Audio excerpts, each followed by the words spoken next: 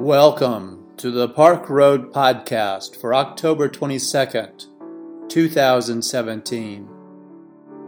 Today's podcast is a sermon given by Russ Dean, co-pastor with Amy Jacks Dean at Park Road Baptist Church. His sermon today is entitled, Wanting More from God. Because of the unusual climax of this morning's text, all week long I have had to resist the urge to spend too much time and an inappropriate amount of sophomoric pulpit humor talking about the backside of God. But I just can't get Forrest Gump out of my mind. I'm thinking of that scene, amazing for its cinematography, where the clumsy Gump stands superimposed over actual footage of Lyndon Baines Johnson and appears to shake hands with the former president, who was obviously long dead before the movie was made. In that cleverly crafted conversation, President Johnson commends Gump for his bravery and service, and as he appears to be pinning an award on the shirt worn by Oscar-winning actor Tom Hanks, the president says, "America owes you a debt of gratitude, son. Now, I understand that you were wounded. Where were you hit?" And Forrest says, as only Forrest Gump could, "In the buttock, sir." At which point he bends over and drops his drawers to show the commander-in-chief his $1 million wound.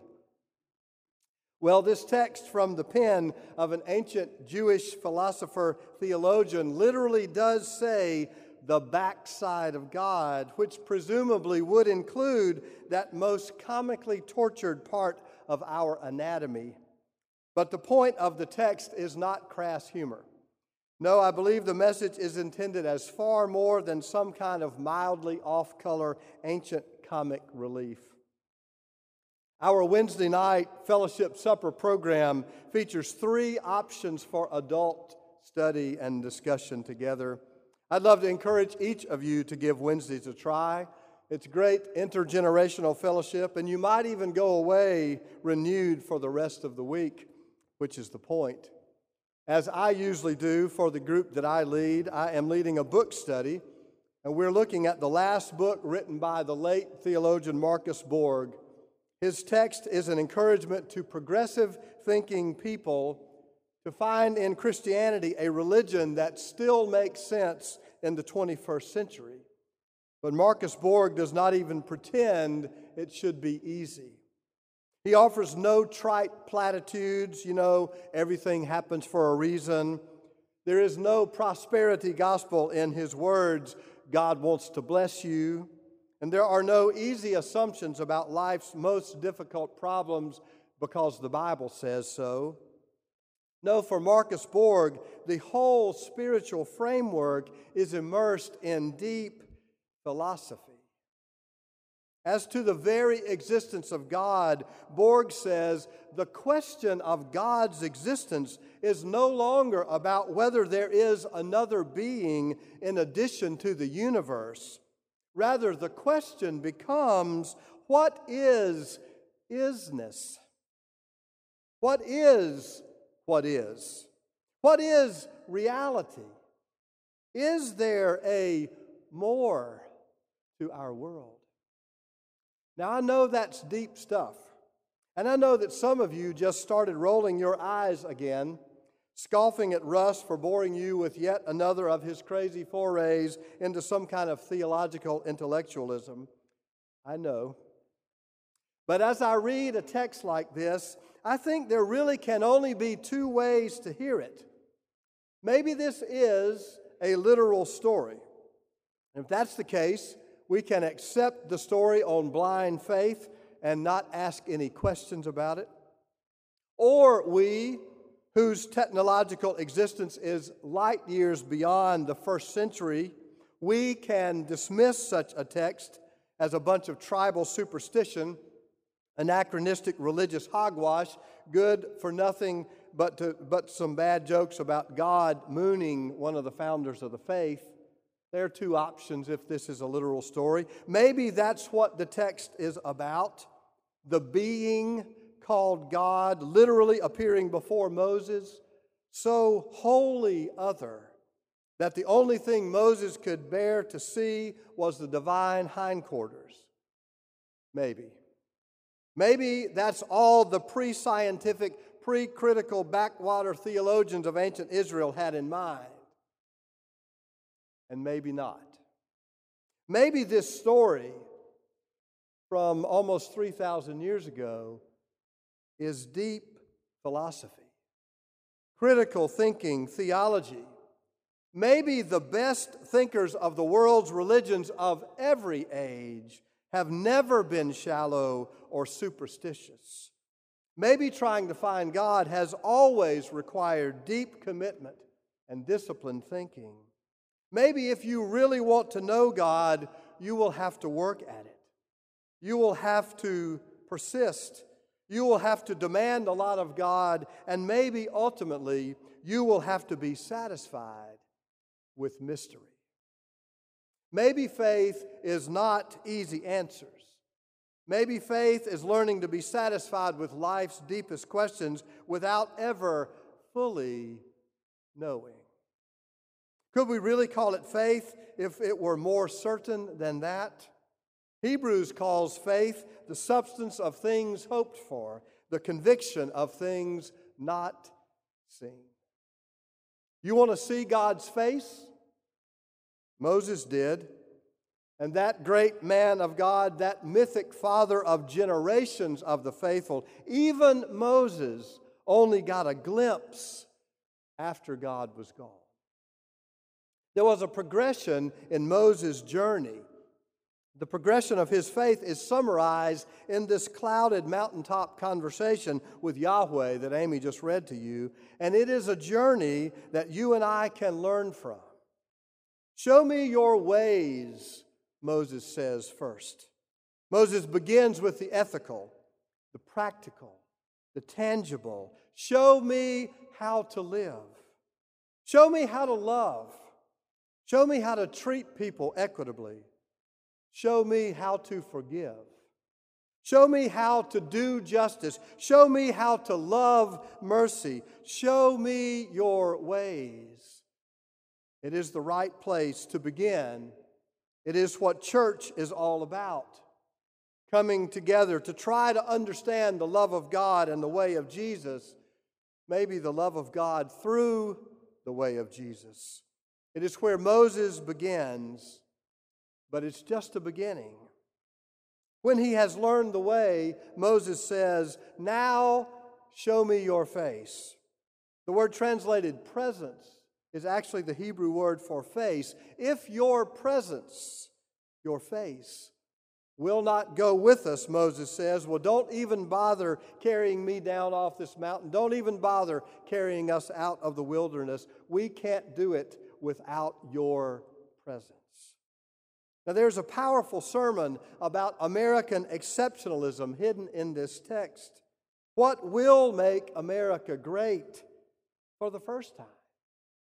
America or Germany or Italy, China or Venezuela or North Korea. What will make any nation great? The only thing to make a nation truly exceptional is for that nation to walk in a way that makes it clear they are walking in the presence of truth and grace, the presence of faith and hope and love, that they are a nation of people who know God. In this way, Moses says, we will be distinct if we walk in your presence. I and your people from every people on the face of the earth. Show me your ways, Moses says. And then when I have understood God's ways, which are above our ways, the foolishness of God, which is greater than human wisdom, then I need the audacity to ask God to walk with me. And then Moses' final demand, made out of the maturity he has gained by walking with God, Moses dares to say to God, show me your glory, I pray. God's glory. What a prayer. Like millions of people across the United States, Amy and I anticipated August the 21st of this year with eager expectation. We drove to Greenville, South Carolina, and filed into a crowded football stadium, and our anticipation rose to fever pitch as the Furman University Marching Band built the powerful chords of the fanfare of Richard Strauss's Also Sprach Zarathustra, that theme that has become known by the movie 2001, A Space Odyssey. And when the band had quieted and that eerie visual hush had fallen over the land, a seasoned professor of astronomy invited all the fans in that stadium to take off those weird glasses we were wearing and to look up and to stare directly into the sun. It was incredible. I had heard people talk about becoming emotional seeing a total eclipse. Well, you know me. It happened. Chills, that aggravating lump in my throat. I have never seen anything like it. I have never experienced a natural phenomenon with such overcoming power. Or maybe I should say I have never seen nothing like it. Or I have never not seen anything like it. Because you can only look at the sun when you cannot really see the sun.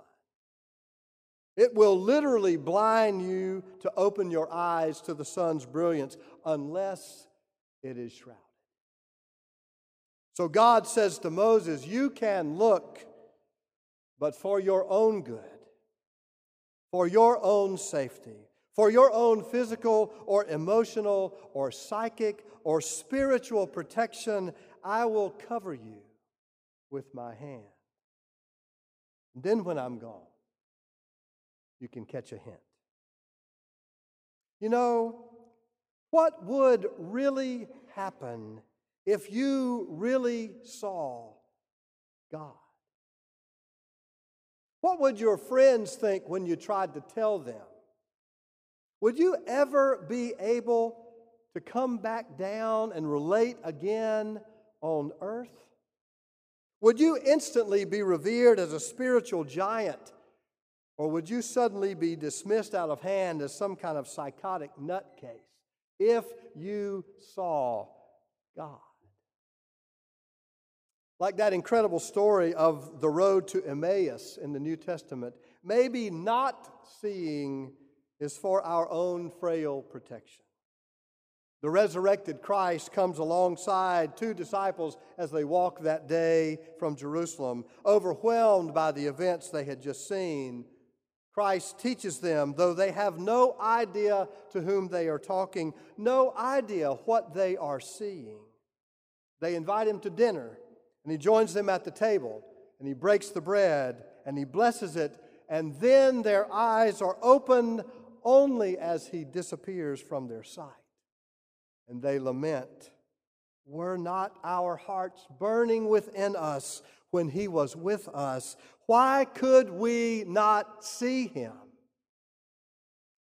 But they could not see until he was gone. This ancient sage says, if you want to see God, you will have to approach God with great confidence. You will have to be demanding and unrelenting and resilient, and you will have to be a student at the same time. And when you have learned God's ways, you will have to boldly ask God to walk with you. So humbly that you will be able to admit that the presence of God and nothing else in your life, not your money, and not your security, and not your accomplishments, and not your name, the presence of God alone can set you apart. And then, if you've come to that humility, then, if you dare, you can ask to see God. That's the confidence. And here's the challenge. I don't know how much of God you will ever see, if you will ever see God. The agnostic author Robert Wright says the evidence of God is ambiguous at best. But his hope is powerful, that maybe we, with whatever hint we have known, maybe we will be able to construct clearer evidence for future generations. For to have found God is just the beginning. This odd, deeply philosophical text from an ancient world dares even 21st century Christians to be content with the most ambiguous of evidence, because the journey that teaches us to do justice and love mercy, the journey that teaches us to walk humbly, this journey toward God, well, the journey itself may be all of God that most of us can really handle. God bless your journey. May it be so.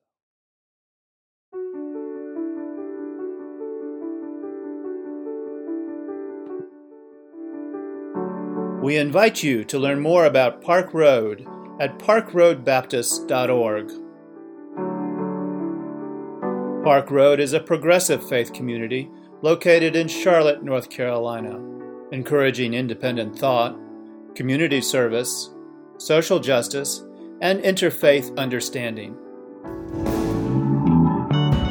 Today's podcast was produced with production help from Hugh Ashcraft, Brian Smith, Bruce White, and Rich Dower. Our theme music was composed by Brandon Michael Williams.